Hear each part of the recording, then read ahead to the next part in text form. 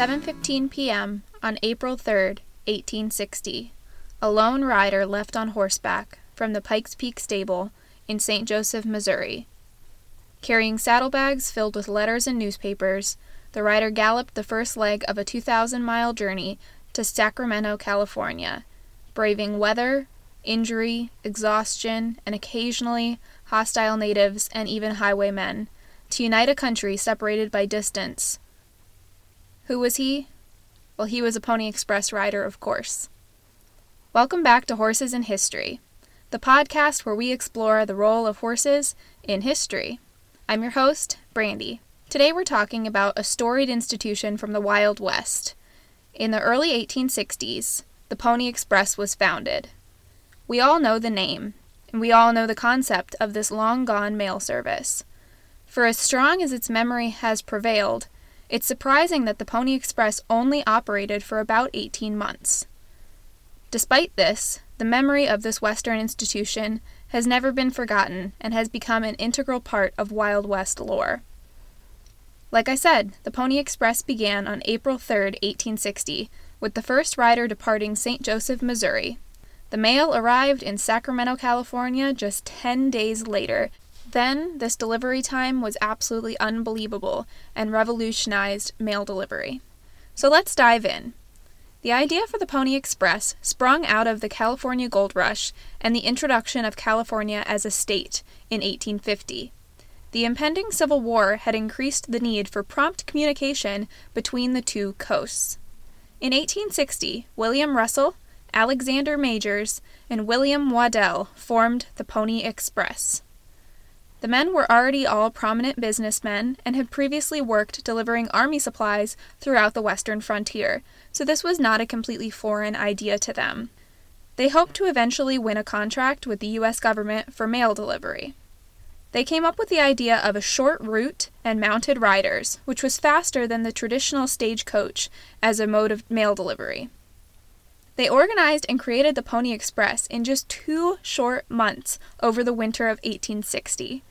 In that time, they recruited 120 riders, bought 400 horses, and hired a few hundred more personnel to work the stations in between along the route.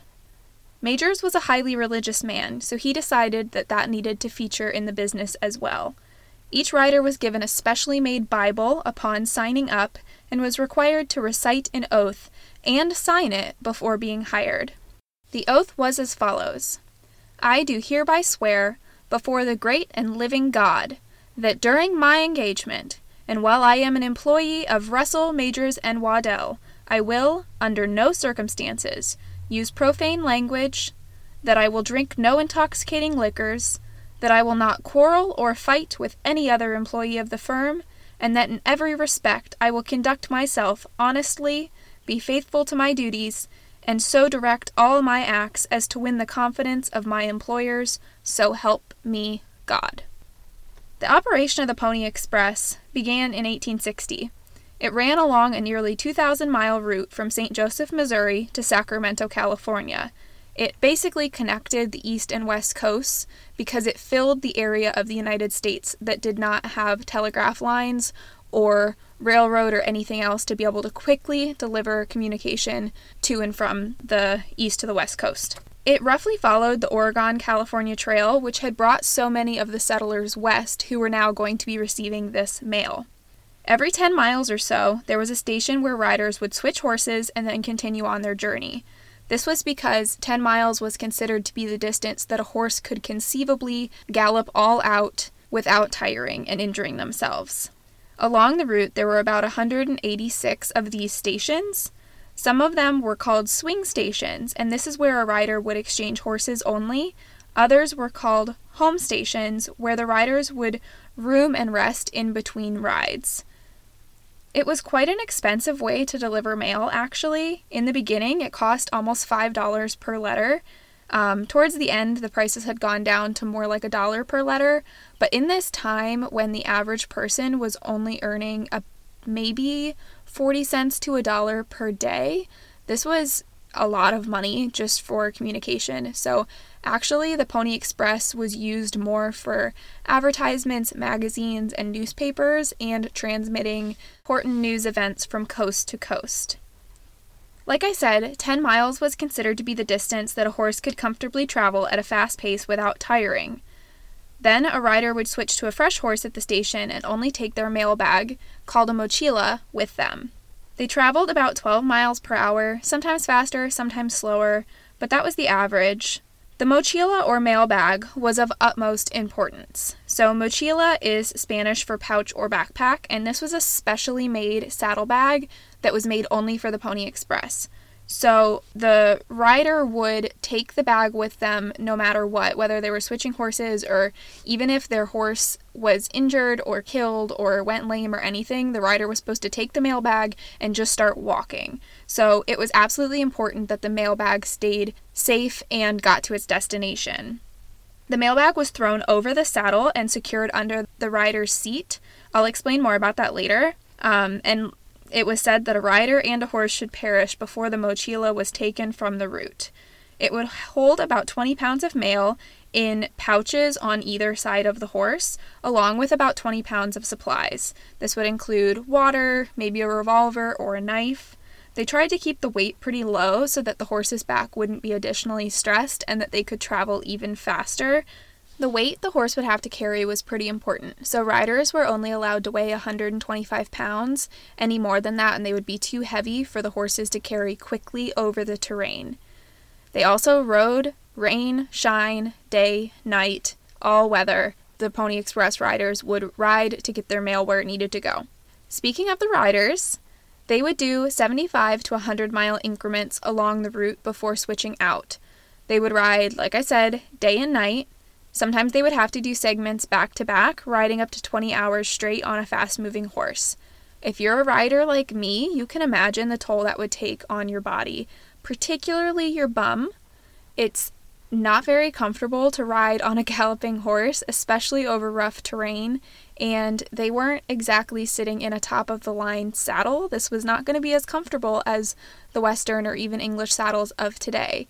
They were pretty bare bones, especially because they were trying to keep them lighter, and they were additionally sitting on the mail bag on top of the saddle. So this was not a comfortable job by any means. It was very dangerous, it was grueling, and they were doing really hard work.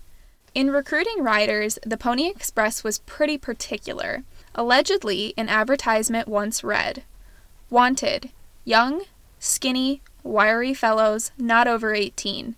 Must be expert riders willing to risk death daily. Orphans preferred." That's kind of foreboding. I don't know if I would want to answer that advertisement, but men did. They flocked to this job.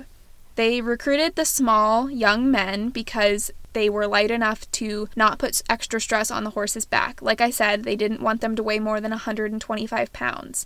This is similar to thoroughbred jockeys, so they're very small. They have weight limits that can go on the back of thoroughbred. This is so that thoroughbreds don't have extra weight to slow them down. It's the exact same concept that was used in the Pony Express, so this is not a new or novel idea. They preferred orphans because they would have no one else to think about while they were out on the trail. They would just do their job, not worrying about mom and dad at home or maybe a wife and child or any of the above. And also, it was a very dangerous job. They were out on the western trails. Some Pony Express riders were actually killed by Indians. Some just died in the nature of the trail. So having people with less attachments would just hurt less people in the case of a death. They were generally teenagers. There's actually a pretty funny quote by Mark Twain where he described a Pony Express rider as just a little bit of a man. I've talked about how hard the job was, and I will say that the Pony Express paid these young men very well for the job that they did. They were paid $100 a month, which was a very high wage at the time. A comparable wage for an unskilled worker was 50 cents to $1 per day, which would be around $30 a month. So they were making over double what the average unskilled worker was making at this time. So this was a very lucrative job, especially for a young man who was unattached. You could see the country, you could do this high-risk, exciting thing and make a lot of money at it. William Cates, who was a Pony Express rider, has a quote that says, "I was a young fellow craving excitement, and when I had the chance to ride Pony Express, I leaped at it." So these were men who craved adventure and excitement. There were often up to 80 riders on the trail at any given time, traveling in both directions, both east to west and west to east, to get the mail both ways. There were also about 400 other employees who worked the stations in between along the route, cared for the horses, helped work the mail rooms on either end. So there was a lot of people involved in this organization beyond just the riders, who are the ones who've become legendary. The Pony Express horses were also very important. That was the bread and butter of this entire company. Without the horses, there was no way that this was going to work. They had to be fast and strong. They needed to be able to outrun an Indian horse and cover the distances as quickly as possible to get the mail across the country as quickly as possible. They also had to be strong enough to stand up to the terrain and the hardships of the trail and be able to endure these long runs. For the western end of the route, it's said that they purchased 100 California horses. Now, it's not totally clear what a California horse is. What is understood is that these were the horses natively found in California, so they're likely descended from the Spanish horses. Maybe there are some Mustangs mixed in there as well, but there's no really defined breed of a California horse known today, and the record in history is pretty spotty about exactly what these were, other than just calling them California horses. Additionally, they did say that they were very well suited to the terrain and had great endurance. So it sounds like they worked really well in this job, though we're not 100% sure what kind of horse they were. They also purchased 200 native ponies around the Salt Lake Valley. These were horses that were accustomed to the terrain in that area. My guess is that these were probably Mustang or half Mustang mixed with other domesticated horses in the area. They do call them ponies. They were probably on the smaller side. Most Mustangs are not very big, and these would be horses that were accustomed to the terrain in the Salt Lake City area, which was not very easy terrain to get across. We're talking desert, desolate, very tough stuff. On the eastern end of the Pony Express, they did use more of the regular breeds. So there were some thoroughbreds used on the trail. Obviously, thoroughbreds are very fast, so they would be well suited to this work, though they aren't always the sturdiest horses. They also were said to use Morgans, which is another popular breed of horse that are actually known for their sturdiness and their endurance and kind of being a strong, do-it-all kind of horse. I've mentioned it several times, but the horses were ridden in their 10 to 15 mile increments. The legend has us thinking of horses galloping across the west as fast as they possibly can, when in reality it was probably more of a fast canter, sometimes maybe a fast trot to get over some of the rougher terrain, but it's unlikely that the horses were full tilt, all out galloping like a thoroughbred racehorse every single mile of this trail. That's kind of part of the legend. It is said that they averaged 10 to 15 miles per hour, sometimes faster, sometimes slower, but they covered the trail pretty quickly. They were outfitted with a specially made extra light saddle. It was similar to the Western stock saddles of the time, but was made with less leather, less wood, and less metallic elements than other saddles to try and lessen the weight on the horses' backs. I've already talked a little bit about the mochila, which was the mail bag. It was specially made to fit over these special saddles. Just trying to explain the layout, I'm going to post a picture on my social media so that you can actually kind of see what it looks like. It's not a picture, it's a drawing, but it gives you a very good idea of what this would look like.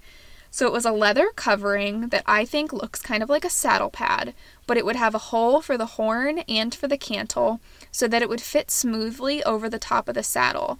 And then the skirt part that hung over the side of the horse would have 2 to 4 little pouches where they would store the mail and their supplies. Then this could just be removed from one saddle and draped over another saddle very easily. And then the rider would just be sitting on kind of an extra layer of leather over the seat of the saddle. I think that this was really brilliant because not only was it really easy to transfer between different horses, it also was not a huge additional item on top of the horses, so it would kind of make it easy for them to get around. They weren't having this big thing sticking off their side or sticking off the top of the horse. It kind of just was smoothly right in line with the saddle, so it just wasn't a big extra thing. So I think that just helped overall with the speed and simplicity of the entire process. The Pony Express Trail was not without its hazards. From May to June 1860, the so-called Paiute Uprising raged in the West, specifically endangering Pony Express riders that rode right through this area. So this was a series of raids and attacks by the Paiute Indian tribe to push back against westward expansion. This disrupted the mail service and did put the riders in extreme danger. Mail actually at one point was briefly suspended, and some riders were injured by Indians. Some were even killed. A Pony Express station along the Carson River was burned, and there 5 men were killed by Indians. After this, other stations were attacked as well. All in all, 16 employees were killed, and 150 horses were either stolen or killed by the Indians. By June, American troops had ended this uprising, and the Pony Express could go back to its normal operation. But it's a good reminder that this was really dangerous work. They were not only dealing with the danger of riding a horse. We all know that at any point in time, a horse can injure you, even just by tripping and falling down themselves. They can land on top of you and injure you severely that way, or horses are also very unpredictable. They kick, they do things that you don't expect, and they can kill you in the process. Every one of us who is a horse owner, is a horse rider, understands that. So you had that danger. Additionally, you also had just the dangers of the trail, being out in the middle of nowhere. Some places it was hard to get water. Sometimes they were going without sleep. They could, ride off into an area that wasn't safe. There are poisonous snakes. There are just so many different hazards in the West. And then on top of that, you have this danger of Indians. And though I personally think that our country treated Indians despicably throughout history, there also is a ton of evidence of the Indians injuring Americans. So it goes both ways. We were horrible to them, and rightfully so. They were pretty pissed off at Americans. But in the process, some of these Pony Express riders were injured or killed. And that's just sad all the way around for everyone. It's sad whenever anyone has to die. So that's a little digression. I'm not going to get into my feelings about Native Americans and the treatment of Indians throughout history. I don't even necessarily love to use the word Indian. However, it's the one that is used in most of the literature about the Pony Express, so that is why I'm using it. I mean no offense to anyone. So I'll get off my soapbox now and go back to talking about the actual Pony Express. So there are some famous riders that were a part of the Pony Express that I feel like should be mentioned.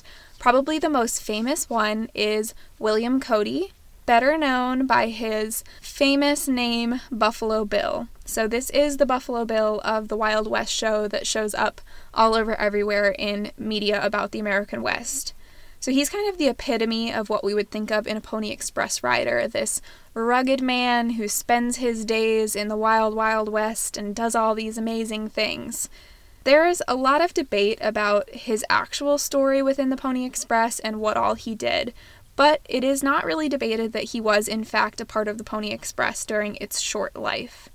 So I'm going to try and keep to the truth as much as possible, but I do just want you to know that there's a lot of legend involved, and some of this might not be quite as true as one would hope, because he also liked to exaggerate his story a little bit. But he is said to have met Pony Express agents while traveling west at the age of 15, and then he signed on with the company. He helped build stations and eventually became a rider. One of his famous rides is when he is said to have ridden one of the longest treks of 322 miles over some of the most dangerous territory, and it is said that he completed it in 21 hours and 45 minutes, which is a pretty impressive feat if it is in fact true. Later on, when Buffalo Bill had his Wild West show, he did talk about the Pony Express and would recount some of his memories of his time in that institution. He lived through many important eras of Western history and is kind of a good touch point for any point of Western history that you're talking about, and the Pony Express is no exception to that, as he was a part of it.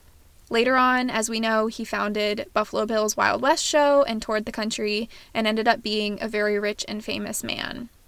So he is by far the most famous person who was a Pony Express rider, but there are a couple other ones who have interesting stories. So another one is Robert Haslam. He was better known as Pony Bob, and he was one of the best, most resourceful riders on the trail. He contributed to one of the fastest Pony Express routes ever run. He completed 120 miles in just 8.5 hours, and he was wounded while doing the entire run. This run was famous because it actually carried Lincoln's inaugural address to the West in an extremely short period of time. Another famous trip that Pony Bob was a part of was to ride a 380-mile round-trip ride with only one 9-hour break to sleep. He did all of this with a severe injury to his jaw, which had been done by an Indian arrow that actually had knocked out 3 of his teeth. He rode the whole thing anyway, despite his relief rider being too scared to take over, and one of the stations he was supposed to stop at had been raided by Indians. He was close friends with Buffalo Bill Cody, and after the Pony Express, he continued to work for Wells Fargo as a rider for a long period of time and also scouted for the U.S. Army. Unfortunately, in his later life, he fell into poverty, and upon his death in 1912, he was penniless, but his old friend Buffalo Bill Cody stepped up and paid for his tombstone. So I think that that's kind of a nice reminder that these were men who were doing this incredible Pony Express trail together, and I'm sure that there were many great friendships formed, and that's just one example of that.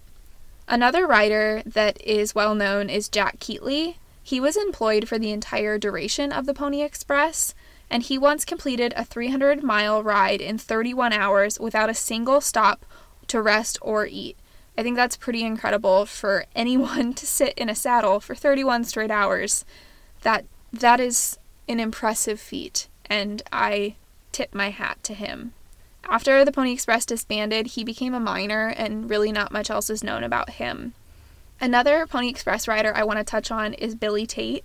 So he was only 14 and was actually killed by Indians while on the trail during the Paiute Uprising. Before his death, though, he managed to kill 7 of his opponents, so he went down fighting. But I think it's extremely sad, and it really brings some reality to this situation, that there was a 14-year-old boy who lost his life trying to do the Pony Express ride. So it truly was an extremely dangerous job. So rest in peace, Billy. The Pony Express came to an end in 1861. During its 18 months of operation, it had delivered approximately 35,000 letters more quickly than ever before. Despite this success, they did not win a contract with the U.S. government for postal services, which is really unfortunate.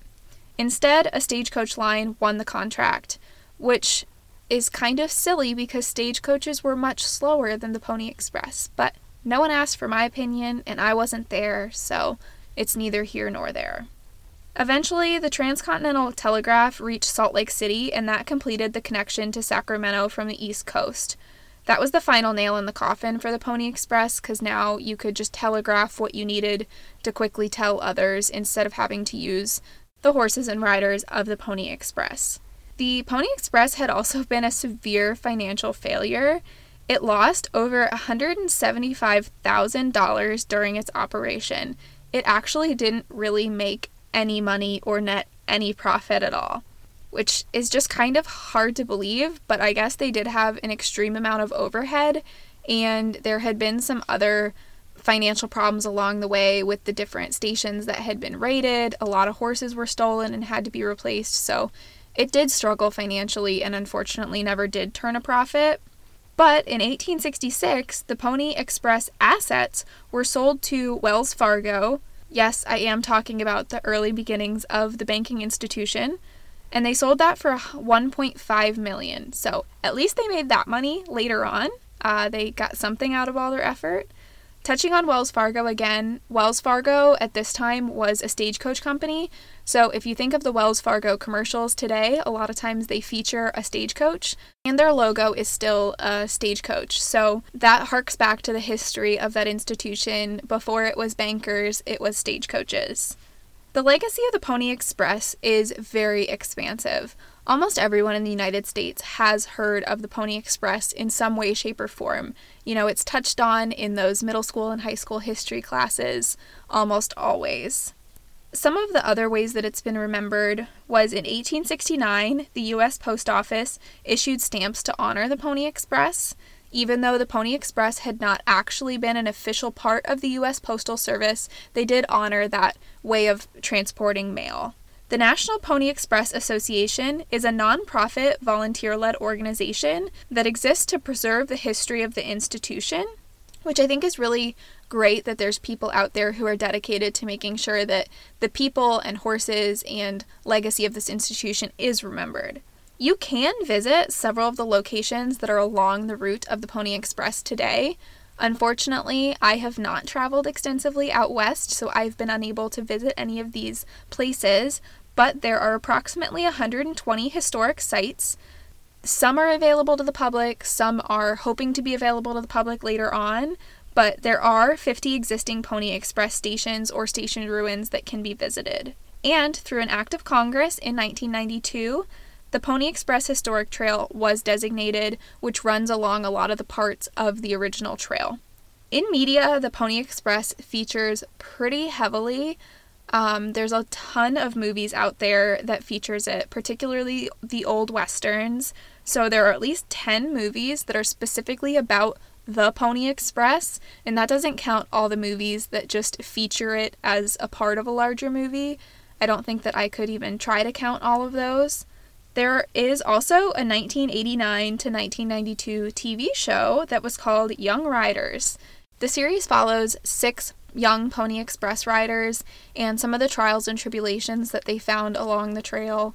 As with most TV shows, it's pretty dramatic, and a lot of especially the equestrian elements, are not necessarily as realistic as you would like, but I did find it entertaining. You can find it on Amazon Prime. It was included in Prime Video, so if you have an Amazon Prime membership, you can watch it. I've watched, I think, the first 4 episodes, and, it's entertaining, and I like that it's shedding light on this area of history. So, if you're looking for something to watch, it might be worth a look. There's a 2005 miniseries that aired on TNT called Into the West. It's one of my personal favorites. I absolutely love this TV show, and it features one of its main characters as a Pony Express rider, and I think it does a really nice job of capturing what that was like, and it also captures the fact of how short-lived the Pony Express was really nicely. So that's another one to check out. I think that you can find that on YouTube. That mostly wraps up the Pony Express. In 18 short months, the Pony Express raced across the American West, and it raced right into our history books. It has always loomed large in history, and almost everyone has heard of it. It's an interesting moment in time for the role of horses in history, because without the horses of the Pony Express, they never could have accomplished this, and it wouldn't have had the revolutionary effect on mail transport that it did. So here's to all those riders, all those workers, and of course all those ponies who made the legendary Pony Express possible. It is such an interesting little piece of history to learn, and just another great moment in the history of horses in this country. So that's it. That's the Pony Express. Thank you so much for tuning in. I appreciate every single person who tunes in and listens to my podcast. I absolutely love being able to share horses and history, 2 of my favorite things, with other people who are interested in these topics. So thank you so much for listening. I hope you enjoyed this. If you have a moment and you did enjoy the podcast, I would love if you give us a quick review on Apple Podcasts so that other people know what to look forward to when they're looking at the podcast. I also just want to touch real quick on what we're living through right now. We are currently living through a historical moment in the global pandemic thanks to COVID-19. I just want you to know that I am thinking of everyone listening. I hope that you are all staying safe and healthy, and that your family and friends are safe and healthy. I know that this is a scary and very uncertain time. I hope that this podcast can bring you just a little bit of joy or something interesting to fill your time and take your mind off of what's going on in the world. But I do truly hope that everyone is safe and is healthy, and, wash your hands, cover your mouth when you cough, don't go outside unless you have to, and hopefully we are going to see the other end of this pandemic sooner rather than later, and then we can all be out and about again, and we can go visit some historical sites of the Pony Express, or whatever you want to do with your new freedom once we are off of the stay-at-home orders. So stay safe, stay healthy, wash your hands, and as always, thank you so much for tuning in to Horses in History.